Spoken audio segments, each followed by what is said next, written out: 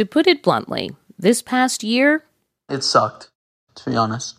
For 16-year-old Raphael Sternadori, at least. Yeah, I didn't really see anyone for months, you know.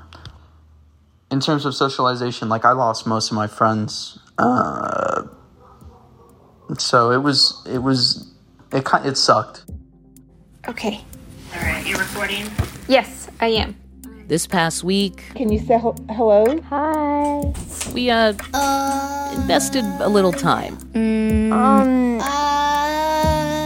Good. In hearing from some kids. Wait for it. Oh, I dropped the phone.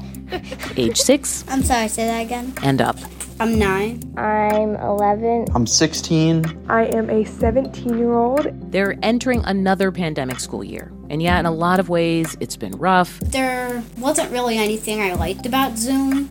But in other ways... I never had a rush in the morning. The kids are all right. I wasn't distracted by talking to my friends. And it's allowed me to grow a lot personally. Honestly, there is absolutely nothing that I miss about traditional high school.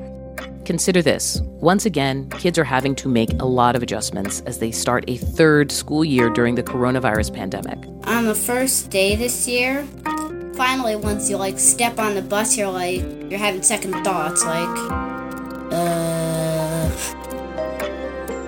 Kids weigh in on taking the good with the bad, and 2 experts weigh in on how to help them cope.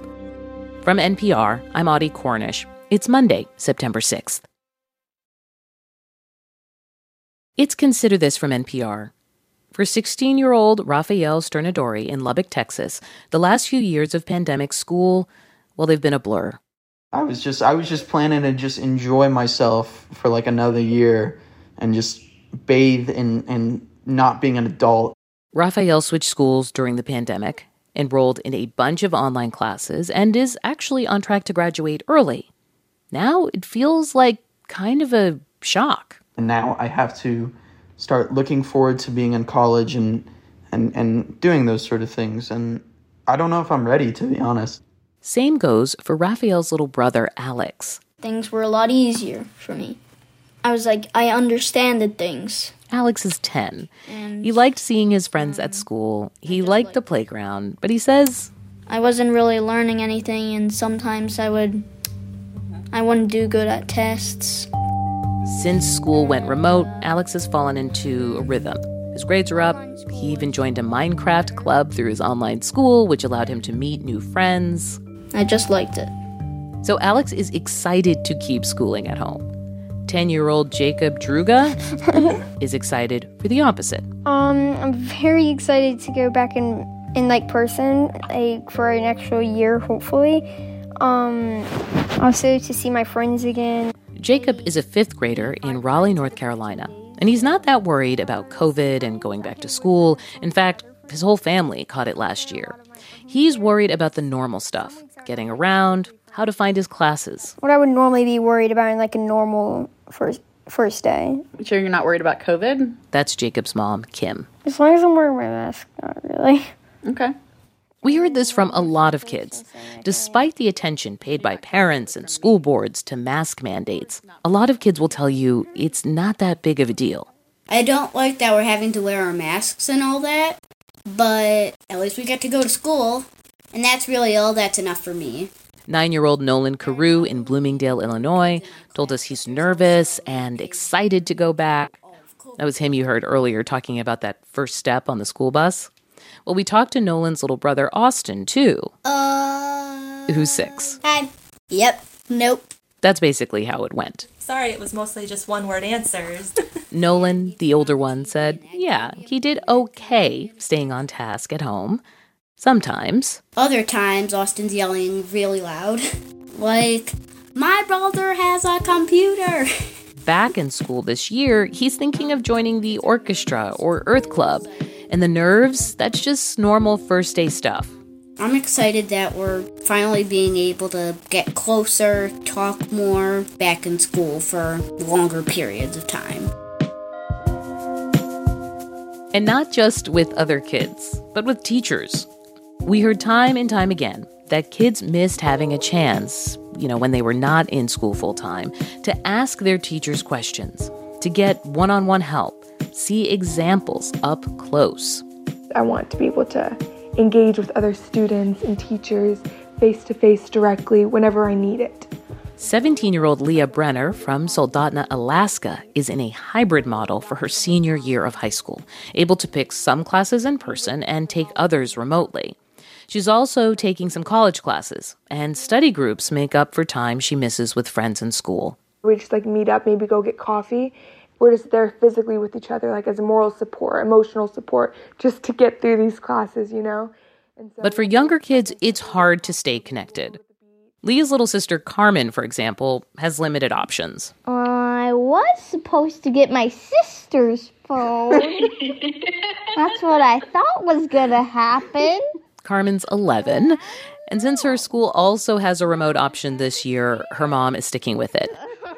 Carmen was a little uneasy about that part, knowing more kids were going back in person. I was feeling a little bit nervous because I was like, what if no one likes me? What if there's only 5 people? But there was enough people. But so far I'm doing good. Carmen's mom, Katie, says she can go back in person once she can get vaccinated. The family's already lost multiple family members to COVID-19. But the decision to keep Carmen home wasn't easy, especially when online learning wasn't fully up and running for the first day of school. I want to give them grace and say that they did the best they could, but when all of her peers were starting, there was no phone call, there was no email. And that feeling of watching your daughter feel isolated and alone, that was really hard. Isolated and alone. That's a situation many students could be in if they get sick and need to quarantine. A lot of school districts this year have done away with remote learning altogether, even if a kid needs to stay home. While many parents, of course, are back at work full time. So it's going to be... I would have to be Jilly. home. Well, I'd also have to be home because if you're quarantining, then, you can't be home alone. Again, that's 10-year-old Jacob and his mom. Yeah. So that part, I don't know. That's going to be hard. But I'll worry about that. You don't have to worry about that. Okay? Let's just hope we don't get COVID. Yeah. And you'll get the vaccine as soon as you can. Yes. When is it coming out?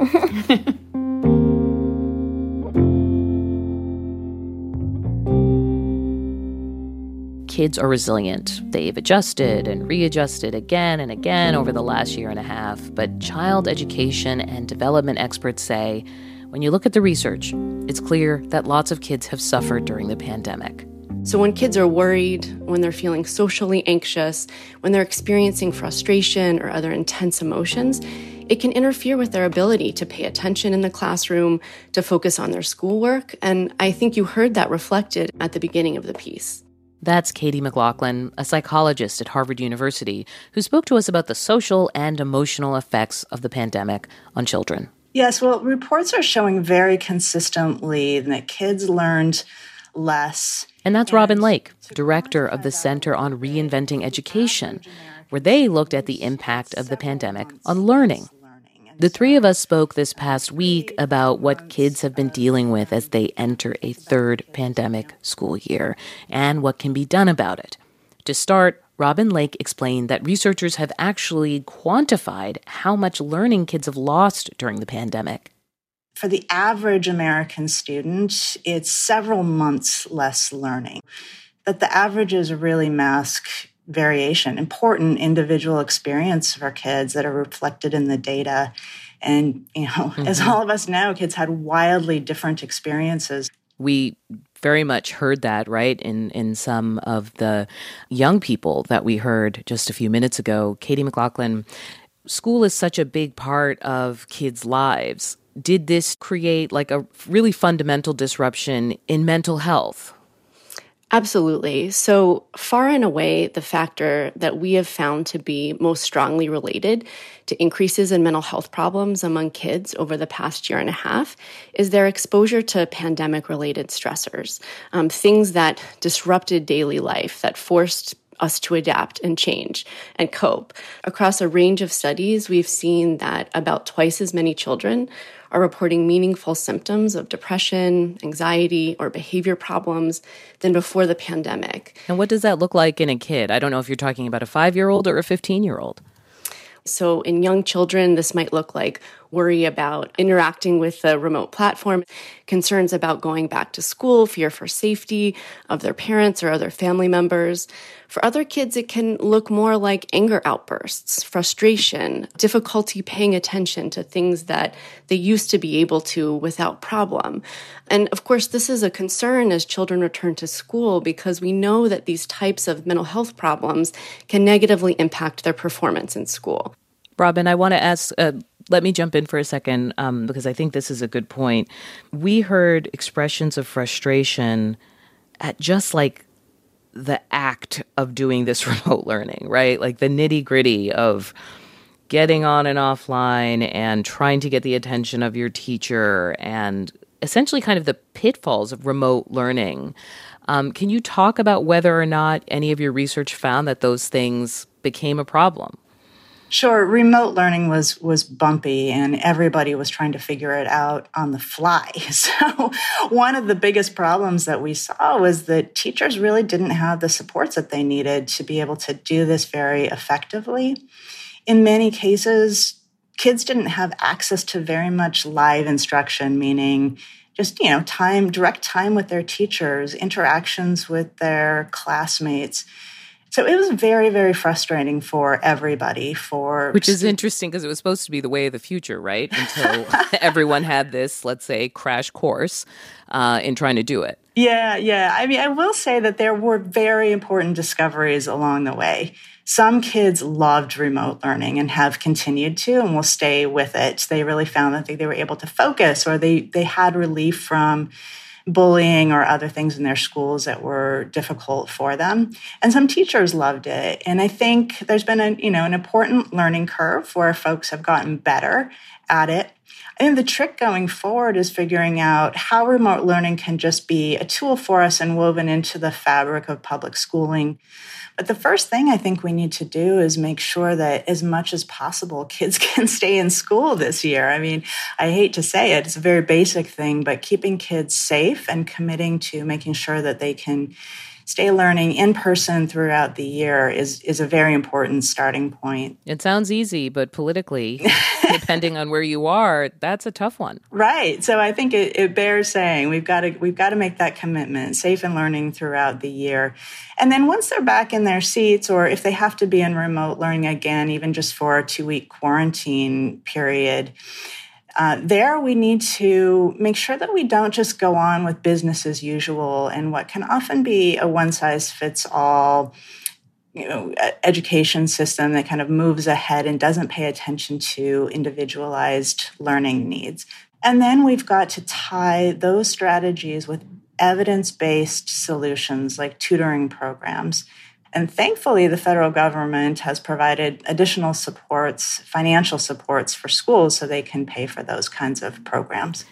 And Katie, for you, looking ahead or things you're going to be looking out for in terms of challenges, or does being back in school physically kind of make things better? So first, schools are going to need to be prepared for the fact that kids are going to be exhibiting more symptoms of mental health problems than usual. There's going to be more anxiety, more frustration in the classroom than in a typical year. And this is especially true in the communities that were most impacted by the pandemic, which have historically been communities that are least likely to have access to good quality mental health services at school. And a final point I would emphasize is that as we transition back, schools really need to focus on reconnecting and building relationships with students, both with teachers and among students themselves as a first step to make sure that students feel connected and cared for in their school community. Establishing those supportive relationships with students after a year and a half of remote learning is going to provide an important foundation that's going to support that better learning over the next year. That's Katie McLaughlin, Harvard professor and clinical psychologist. Thank you for being with us. Thanks for having me. And Robin Lake, director of the Center on Reinventing Public Education. That's at the University of Washington. Thank you to you. Thank you, Audie. It's Consider This from NPR. I'm Audie Cornish.